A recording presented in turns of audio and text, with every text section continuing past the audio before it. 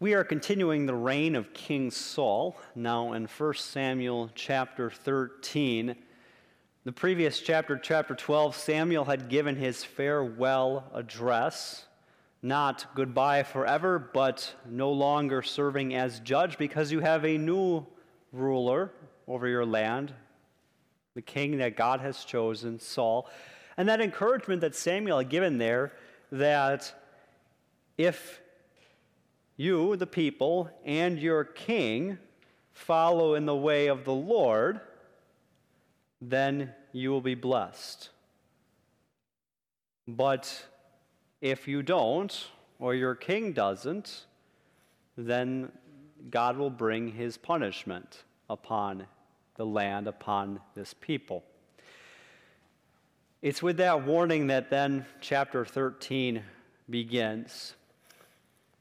Verse 1, Saul was 30 years old when he became king, and he reigned over Israel 42 years.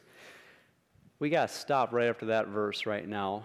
What you have there really is the common kind of designation of, with a ruler, you list how old they are when they become king and then how many years they reign.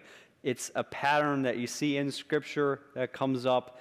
It comes up when David becomes king, comes up with many kings after. It's a familiar, common pattern. But we've got a little bit of a problem here, and maybe you notice it depending upon what translation you're using. I'm guessing many of your translations say that, what we just read, but others don't. They say something different. They have different numbers. They have different numbers. And the numbers to take note of that are different is 30 and 40. In the Hebrew, those numbers aren't there. That's kind of a challenge, isn't it, then? Where do these numbers come from if it's not there? Okay, what do you mean by the split?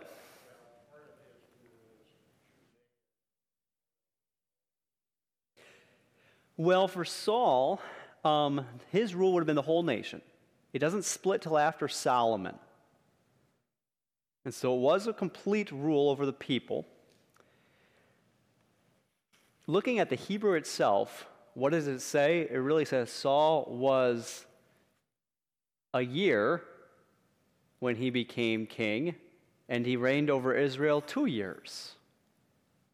Even being more precise, Saul was a son of a year when he became king, and he reigned over Israel 2 years. That doesn't seem to make any sense, does it? No. 2 Yeah, but we don't have those kind of things like scores there. That's a So how do we get 30 and 42? And once again, you read some other translations, you're going to find in one translation, you're going to find he was 50 years old. You're going to find another translation, and he reigned over Israel 22 years. Is it just pull a number of a hat, whatever you like? Well, of course not. Not with God's word. Maybe something to take note, too, when in the Hebrew writing the numbers, think how we write numbers. Okay, we can actually use the numbers, the numerals themselves. We can also use words to write out those numbers. In the Hebrew, how they did it, they often just use one letter of their alphabet to signal a number. And so now you can see how easily all of a sudden that number almost got looked over or missed. What the difficulty we have is that in some of our earliest Hebrew manuscripts, we don't have these numbers. Now, later ones, a translation into Greek, it's called the Septuagint. So it's still pretty early in time.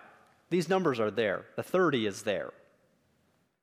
The 40 is not. We can talk about that one in a bit. So we do see the numbers show up later, and so it seems, okay, it somehow got missed. The pattern is really driving and saying, okay, likely this is supposed to be telling us how old he was when he began rule and how many years, because we see that time and time again. One explanation was, well, maybe it's not saying that. maybe it's simply saying how long he had ruled before this next incident took place. And so maybe you'll see when it gets to the end, 2 years, okay, maybe he'd only ruled 2 years. I get it's possible. We do get from Acts chapter 13, we do get a rough number of how long Saul ruled. And I say rough number because many times when God gives us numbers, they're not exactly, well, it's this precise amount. He gives round numbers. Acts chapter 13, the Apostle Paul is preaching on his first missionary journey. And he talks and mentions Saul ruling 40 years. A round number. A round number. And so there is why it's okay, thought maybe perhaps number 40 is missing here. Can we say exactly for certain how old was Saul when he became king? No, we can't say exact number. Can we say exactly how many years Saul ruled before this takes place that we're going to read in the rest of it? No, not exactly. Can we say exactly how many years he ruled over Israel? No, not exactly. But then I guess the question I ask, does that change what Scripture says? No. And you find that, okay, in this situation, this verse here, where we don't have the exact numbers, we can tell, okay, something isn't quite right with the manuscripts. Not something's wrong with God's word, something that isn't quite right with the manuscripts, with some of them. And so it's not, okay, complete certainty, how old was he? Or it's not complete certainty, the exact timing of this. That doesn't change the truth that God is proclaiming to us. Not in the least bit. What we can say here is this, that Saul now is ruling. This is his reign. This is a mark of, okay, what's going to happen? We're talking about Saul as king now. He is the king. He is the one ruling. Other kind of things to try to suggest Saul's age as well would be the fact that he has a son, who we're going to see in this chapter, who is not just a young boy, but a son who is now a commander in the army. That says something, too, as far as how old, roughly, Saul must be, at least. And that's where if you put in, say, okay, Saul was 30 years old, and he reigned for Israel for 2 years when this took place. Now he's 32. 32, and he has a son who's a commander? Maybe not. Maybe not. Doesn't quite add up. Questions you have about this first verse and timing?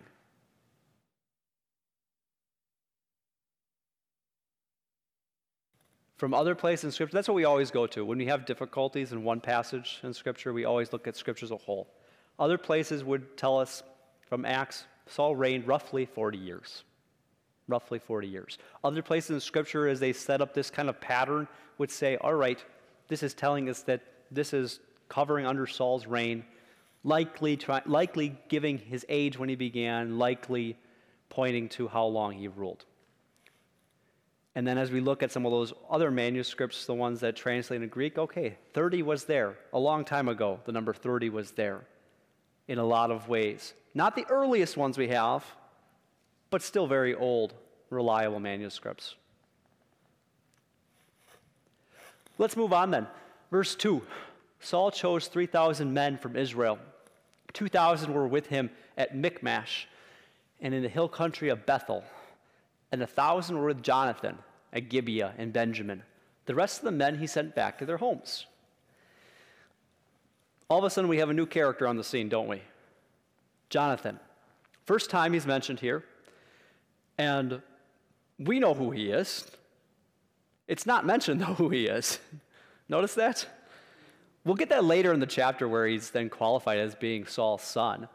But here he is, and the first thing we learn about Jonathan is that he is entrusted with 1,000 men at Gibeah. That's our first picture of Jonathan, that he is gifted in this way with this responsibility, with this military talents to now be given 1,000 men in the army of the king. He's at Gibeah. You remember Gibeah is the town that Saul already rescued. Remember that there is relations going back with Benjamin, Gibeah and Benjamin. Saul is a Benjaminite. The rest of the men he sent back to their homes. Kept 3,000. So that's the standing army for Saul. 3,000 men.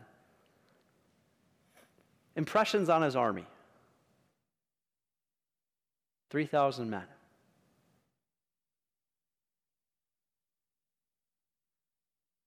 Is it big enough? Is it the right size? Too big? What do you think? He must have known what he needed. Okay. So this is Saul's calculation saying, all right, 3,000 men, 2,000 here, 1,000 here, don't need any more. Send them back home. Now remember, as Saul is king, he already won a battle against the Ammonites. We saw that in chapter 11. Already won a battle there, a battle which he gave credit that this was deliverance from the Lord. And so maybe it's an act of faith here, saying, all right, 3,000.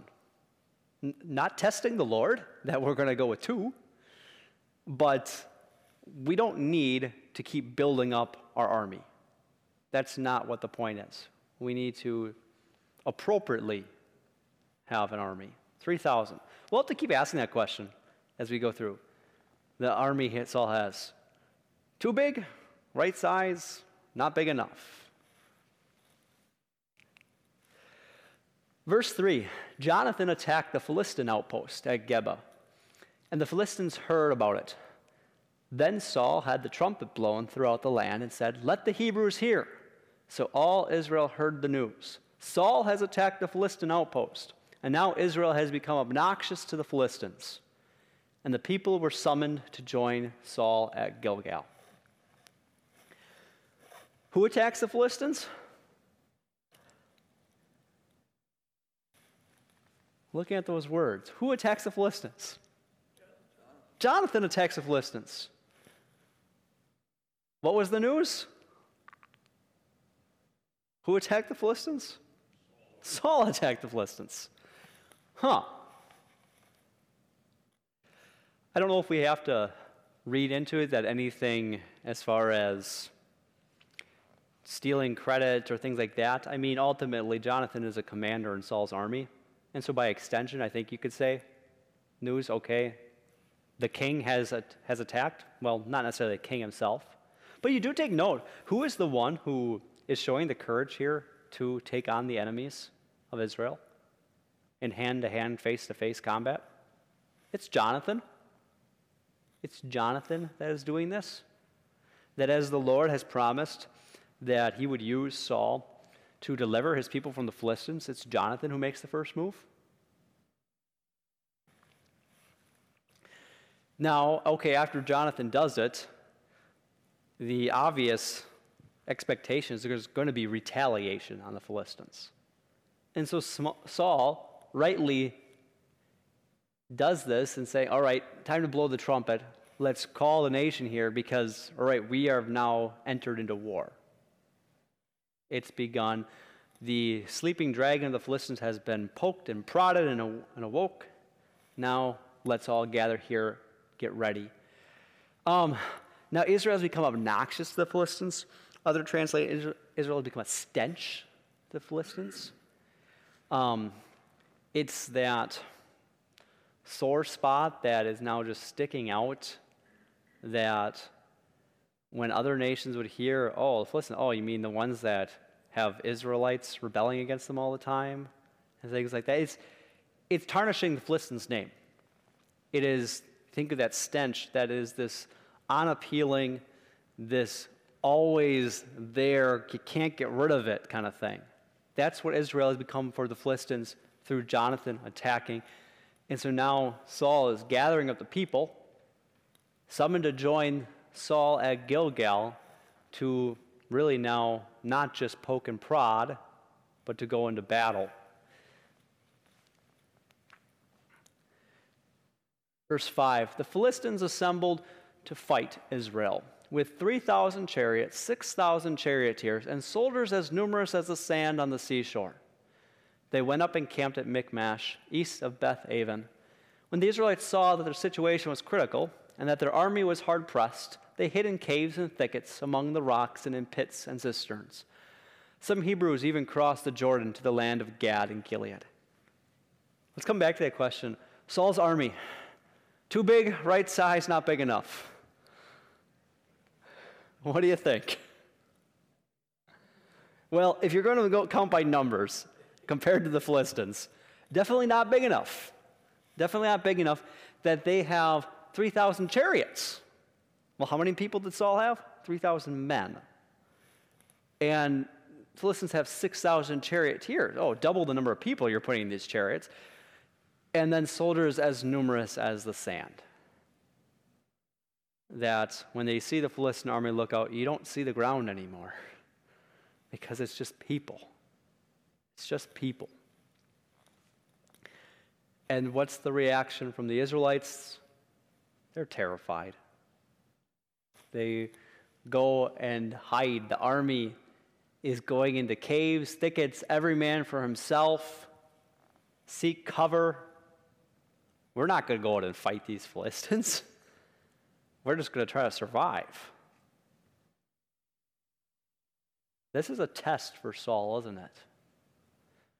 God had given him given him victory over the Ammonites, over Nahash. Here is now a big test for Saul as king. That he is now face to face with the Philistines. What would he do? How would he lead? Questions or comments? Please.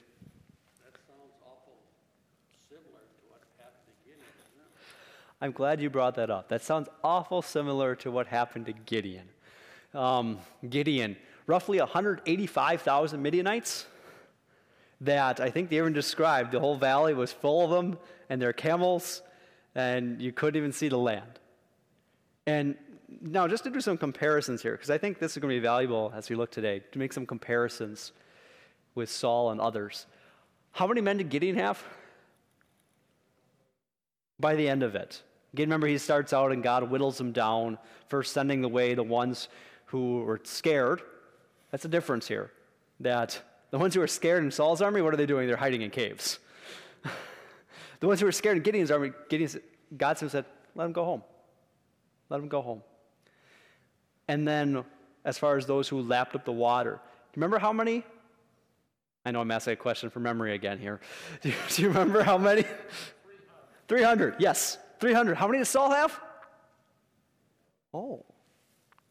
How many does Saul? 3,000. Oh. Does Saul have enough? Too big? Appropriate number? Not enough? And that's the key right there. You said, if they fear the Lord, that's plenty. Do they need to match up 1-to-1 ratio with the enemy? No. God's people have never done that in the past. God's always delivered them, given the victory, showing that it's His power, His strength. And so as we look here at this Philistine army, yeah, there's a lot of people here. But that really shouldn't mean anything, should it? You have some hiding caves, you have some that are crossing the Jordan, simply fleeing, abandoning. Here's a test for Saul. Remember, he had rallied the people before attacking the Ammonites in chapter 11. Remember, he sent the pieces of that bull throughout, and they rallied them all together. He needs to rally the nation.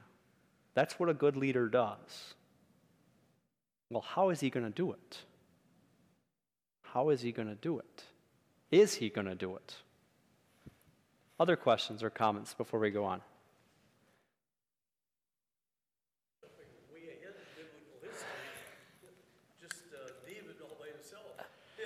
Yeah, no, that's another example too, yeah, as far as one. And you do see a 1-to-1 where as far as David and Goliath, but you say that's really not necessarily a fair 1-to-1, is it? Once again, you see the difference there. God gives victory showing His strength by using weakness. By using weakness. Other questions or comments? Please. It seems, again, similar to where, I forget names, but when he cut his concubine off, passed it around the rally people. Yeah.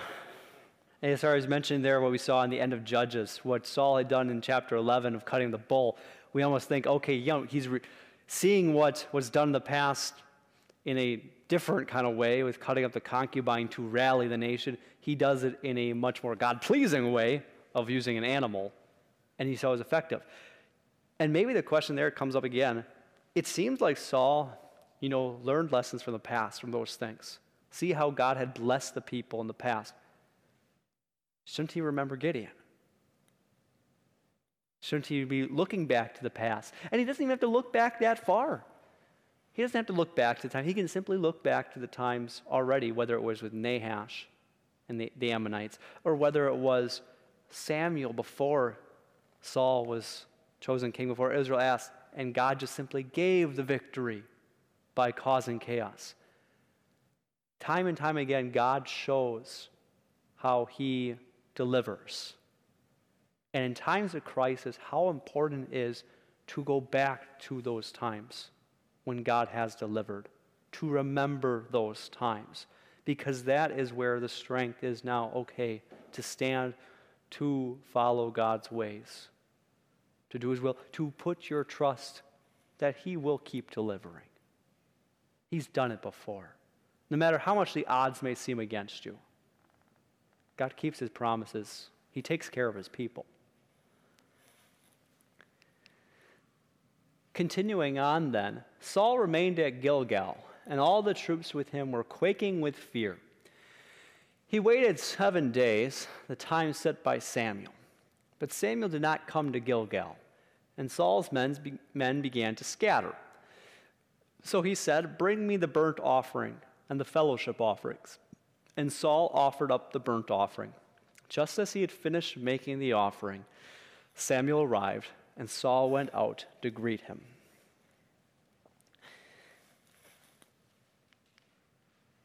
The Philistines came with an army, and they camped at Michmash. Try to track where people have been in all this.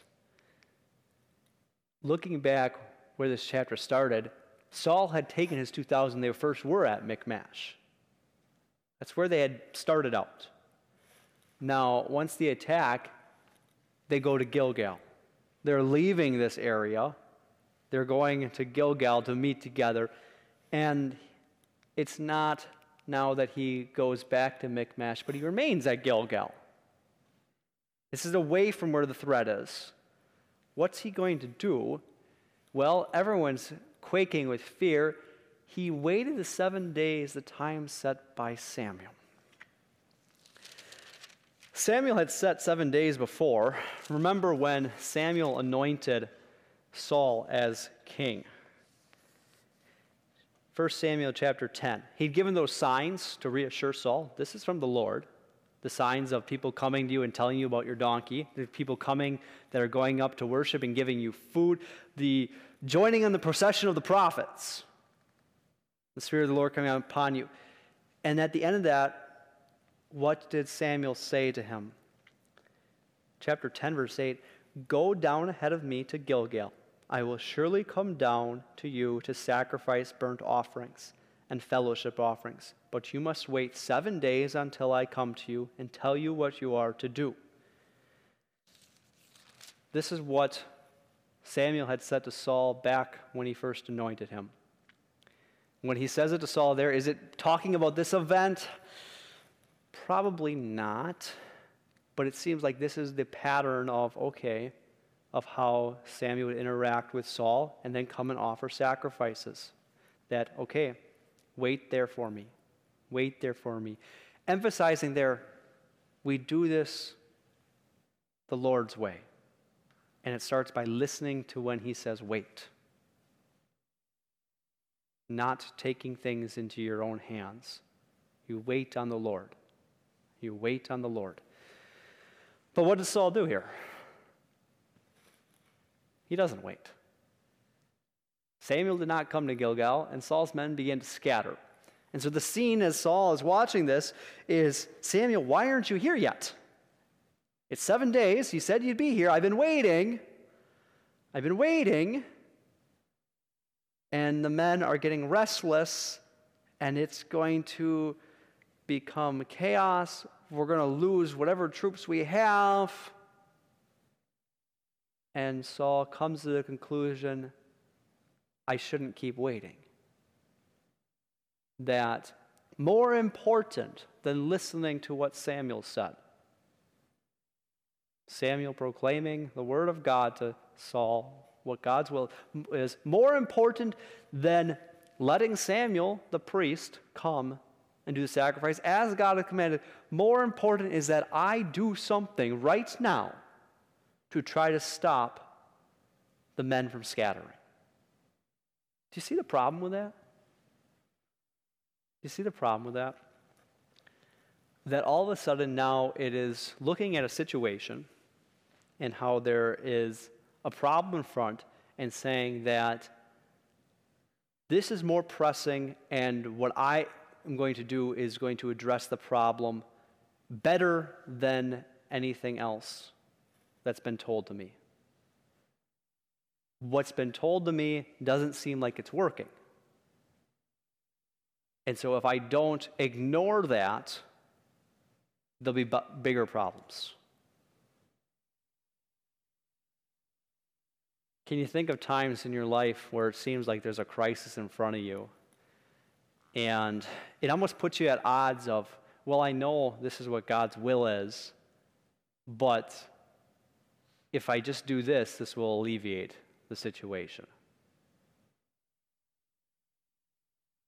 Maybe it's interacting with family members, and you want to encourage them to take some sort of action. You want to do something, but because they're not, maybe it is, the encouraging to be in God's Word, to be connected to Him, for your grandchildren, things like that.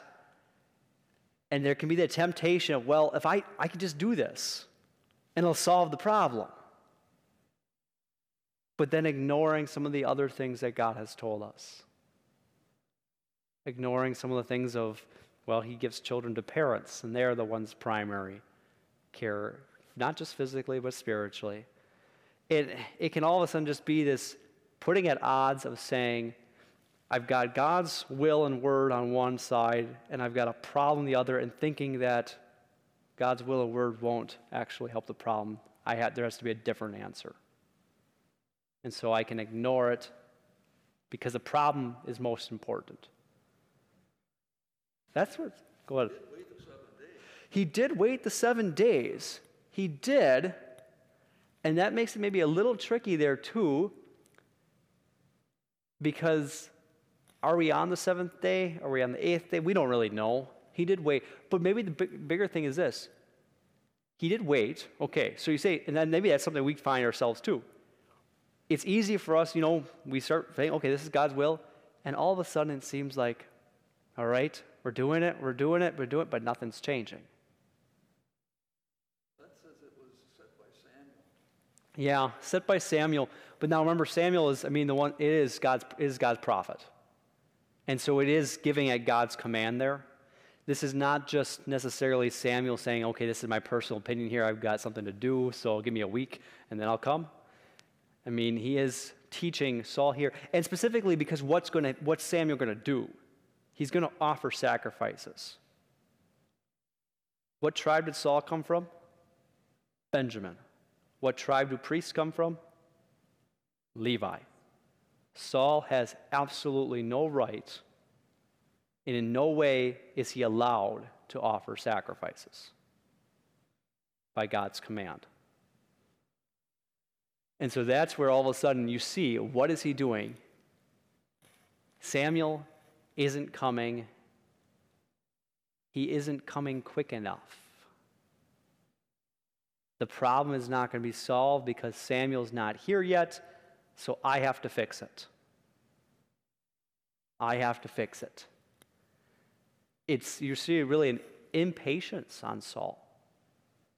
Impatience to say, well, I know Samuel's not here, and Samuel needs to offer the sacrifices, to simply say, well, I can't offer the sacrifices. That's Samuel's job. Instead, Saul decides, I'm going to take on this role as priest now. Take on a role that does not belong to him and take things into his own hands. And so he offers the sacrifices, and just as he finishes, who shows up? Samuel. Samuel shows up. And what does Saul do as Samuel shows up? Maybe this is probably the most troubling part of it. What does Saul do? Just as he finished making the offering, Samuel arrived, and Saul went out to greet him.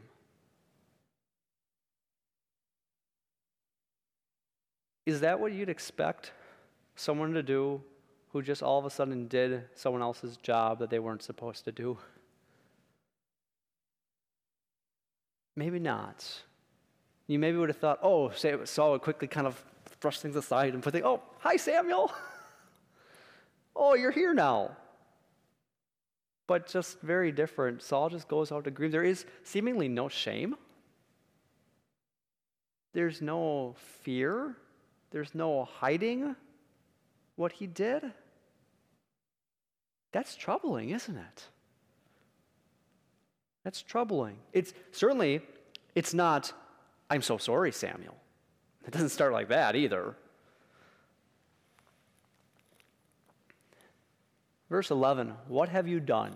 Asked Samuel. Saul replied, when I saw that the men were scattering and that you did not come at the set time and that the Philistines were assembling at Michmash, I thought, now the Philistines will come down against me at Gilgal, and I have not sought the Lord's favor. So I felt compelled to offer the burnt offering. Evaluate Saul's response.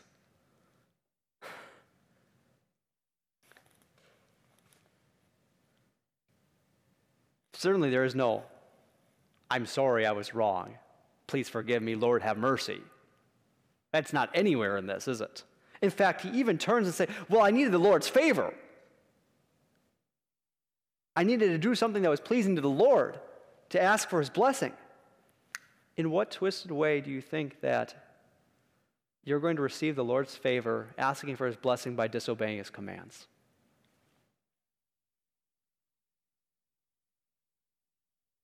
I mean, that's a question we really look at with Saul here.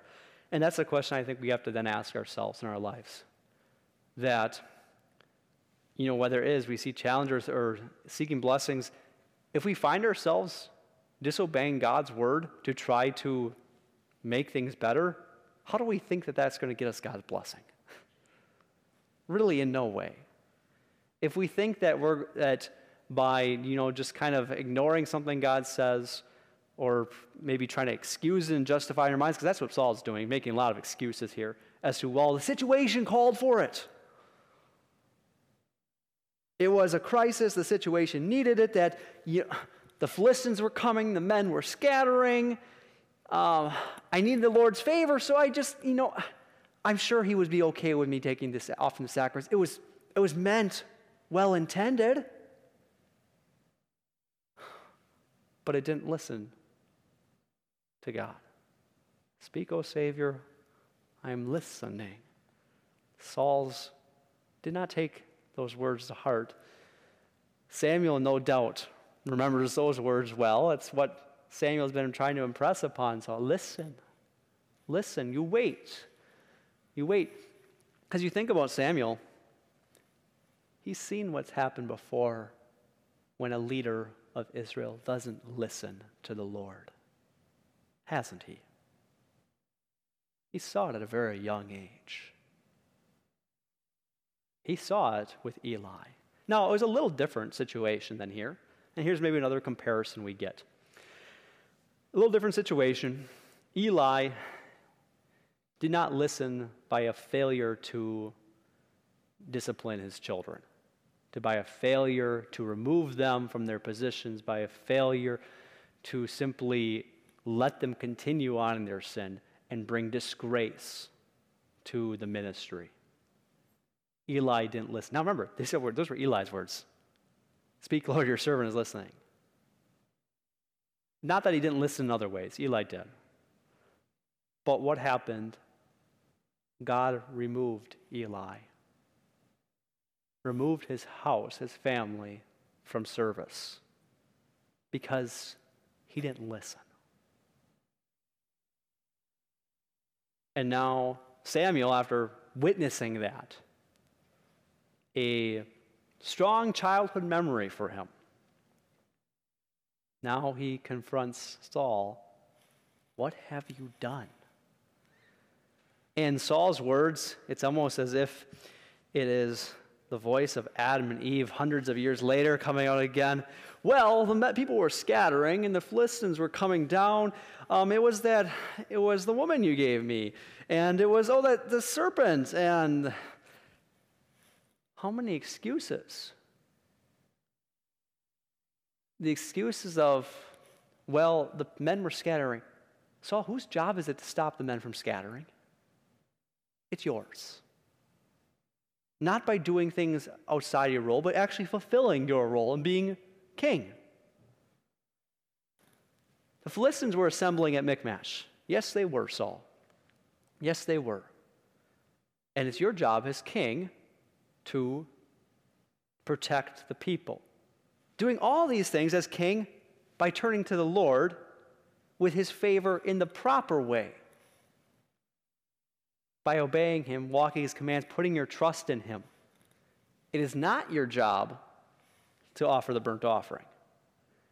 In what way you feel compelled? You feel compelled. And that's maybe the question that we then keep asking ourselves. When we feel compelled to do things in our lives, to make sure that is in line with God's word. Make sure it's not just a feeling inside of us, a feeling of fear of what's going to happen, but really compelled from what truly does compel us, Christ's love. Christ's love compels us to obey his commands, to show love to others. That's what compels us, not a situation that seems out of control, that now we're compelled to do anything at all costs. Questions or comments here? What's going to happen now?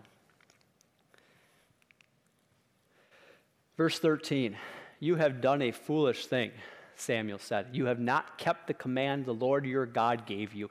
If you had, he would have established your kingdom over Israel for all time.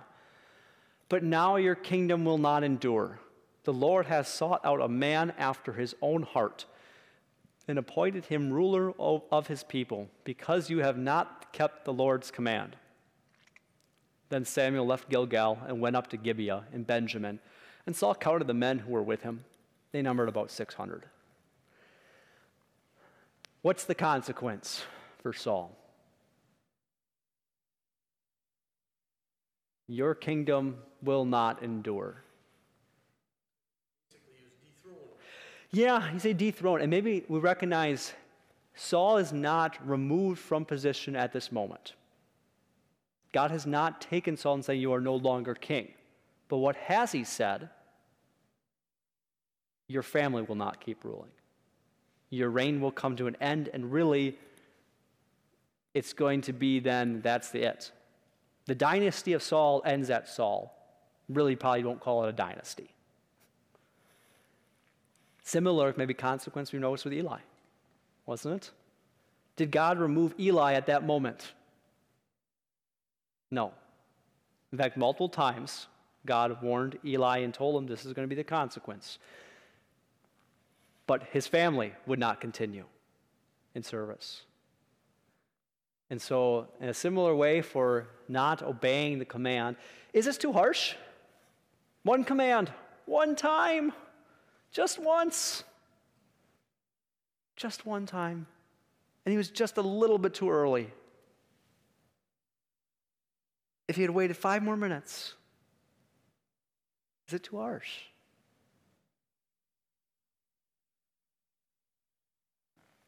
That just one little command, take the throne away from your family. Does the punishment fit the crime?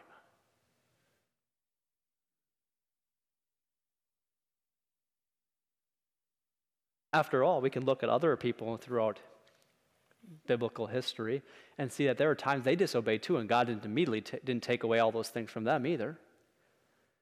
We look at the next king, David. He was no saint in the purest sense of his own deeds. God had to make you an example here. Okay, he is showing an example here. He is sending a message. What had Samuel said, speaking the word of God, from God to the people? What had Samuel said just the chapter before that God records for us? Now, once again, we recognize the timing. There may be a big gap of time here. But notice how God puts it together to convey it to us. Because of all the things that God could have given us about Saul's reign, this is what he gives us here. And we're going to see really about 2 chapters regarding Saul's military accomplishments. That's really it.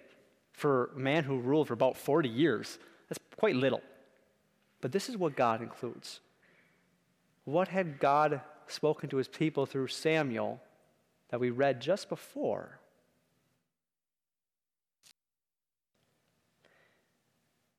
He said, if you fear the Lord and serve and obey him and do not rebel against his commands, and if both you and the king who reigns over you follow the Lord your God, good.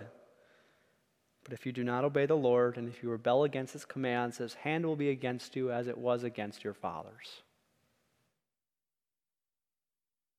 God had given the warning to Saul and said, you serve, you fear the Lord, you obey his commands. Good. But if you don't, expect the same kind of consequences. God's hand heavy upon, just as you look in the past. Is it too harsh that Saul would, after just disobeying one command, lose the throne for his family?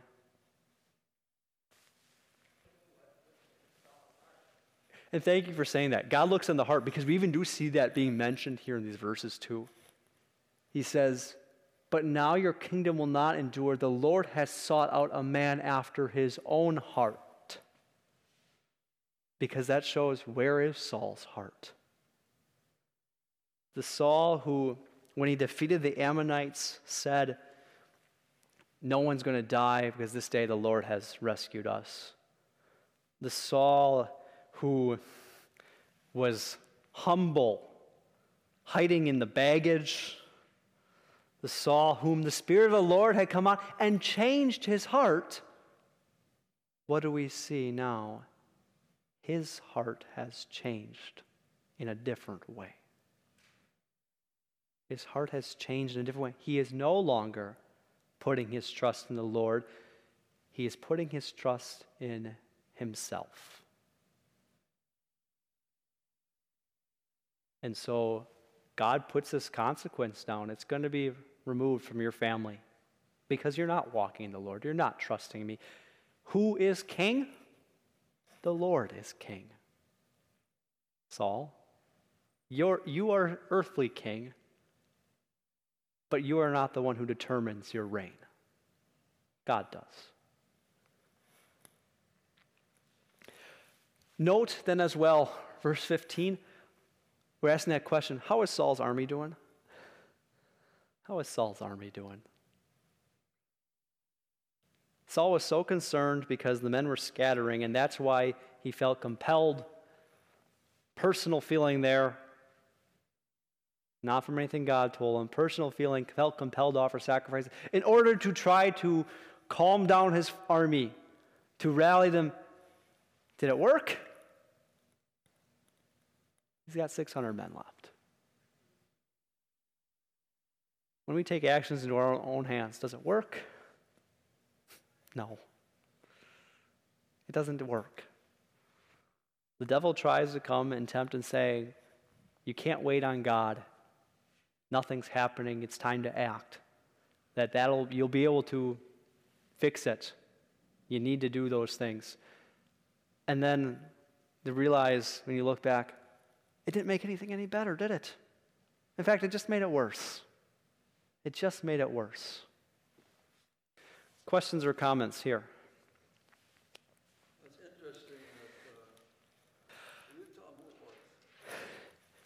Yeah.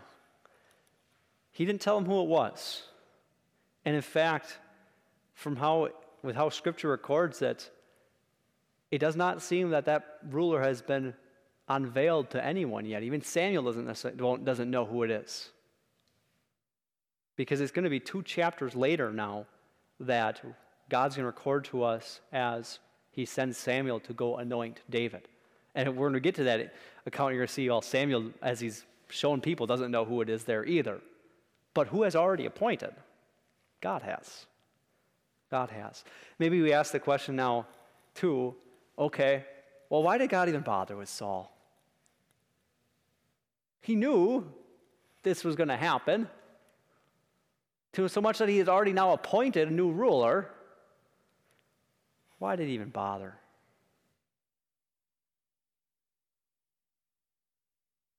What did God say he would do through Saul? He would deliver his people from the Philistines, and he will still do that. He is still going to accomplish that. It's for the good of all his people that he made Saul king. Even knowing how Saul would turn his back to him, God would still use it to bless his people.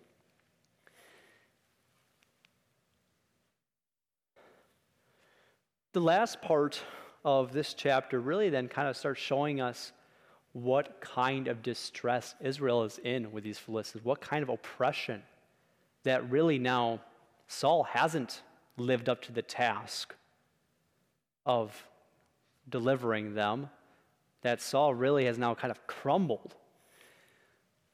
Verse 16, Saul and his son Jonathan and the men with them were staying in Gibeah and Benjamin, while the Philistines camped at Michmash. Raiding parties went out from the Philistine camp in 3 detachments. One turned toward Ophrah in the vicinity of Shual, another toward Beth Horon, and third toward the borderland overlooking the valley of Zeboim, facing the wilderness. And so here they are still. The Philistines have taken over one of their camps, and they're sending out these raiding parties. It's not that they're going to engaging in battles with these parties that they send out. They're simply just going and plundering and destroying.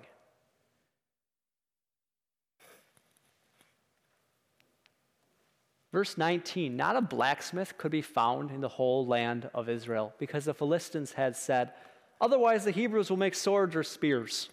So all Israel went down to the Philistines to have their plow points, mattocks, axes, and sickles sharpened. The price was 2/3 of a shekel for sharpening plow points and mattocks, and 1/3 of a shekel for sharpening forks and axes and for repointing goads. Maybe seems like strange details to add here. Just all of a sudden, out of nowhere, we've got certain rates for blacksmith shops. What's the point that God is making here? Why include this? Why is he telling us this? He's telling us that it's an exorbitant amount. Yeah, it's an exorbitant amount. It's sometimes really hard to try to take biblical currency and put it into today's dollars. Things fluctuate so much. And so it's maybe not even worth to try to stick a dollar amount on it, but simply recognize they are charging them way up. And so not only do you have the external army oppression of them closing in, of them sending raiding parties to plunder, you have the economic oppression as well, in that what they're charging them for, really what they need for their farming, impressing them in that way, plus they don't allow them to have the weapons. They're eliminating that threat from Israel of, they don't have weapons now, at least not these kinds. The Israelites would have had bows and arrows and things like that, but not these kind of weapons, stronger ones for hand-to-hand combat. And so they're really decreasing the danger that Israel's causing. It makes it harder for Israel to rise up, at least on their own, that is. At least on their own. It doesn't really look good for Saul now here in this situation. If they were to take a poll, what is the popularity rating of Saul in his role as king? Right at this moment here now. And the people are thinking through, well, let's see, the Philistines are all around us and taking over our towns, and they destroy our stuff, and prices are jacked. Favorability, maybe not so high. Maybe not so high for Saul. But that was the king you wanted. This was the king you wanted. Verse 22, so on the day of the battle, not a soldier with Saul and Jonathan had a sword or spear in his hand. Only Saul and his son Jonathan had them. So that's really the result. Saul's soldiers don't even have these kind of weapons. Coming back to that question now, we asked, Saul's army, too big? Right size? Not big enough? We're down to 600. We're down to 600. And the little detail, they don't have swords or spears. They don't have swords or spears. Do you see what God is doing here? Do you see what God is doing here? Oh, he's using enemy nations. He's using even Saul's sin, but he's going to show who gives victory, who gives deliverance. It comes from the Lord, not from a powerful man sitting on a throne. Questions or comments here? That's what we get into the next chapter. In the last verse of 13, we'll start leading into it. It says, now a detachment of Philistines had gone out to the pass at Michmash. And so we're going to get to see now the Philistines and the Israelites engage in battle and see the Lord deliver. And look as well in chapter 14 of some sticky situations. Maybe that's the best way to put it. Some sticky situations. That's it for this time. Let's close with prayer. Gracious Lord, turn our hearts to put our trust in you at all times. No matter how difficult and uncertain the situations may be around us, no matter how strong the temptations may be to take actions into our own hands, may we never ignore or turn our backs on the commands you have given to us, but rely on you, knowing that as we walk in your ways, you will bless us. You will deliver us. In Jesus' name we pray. Amen.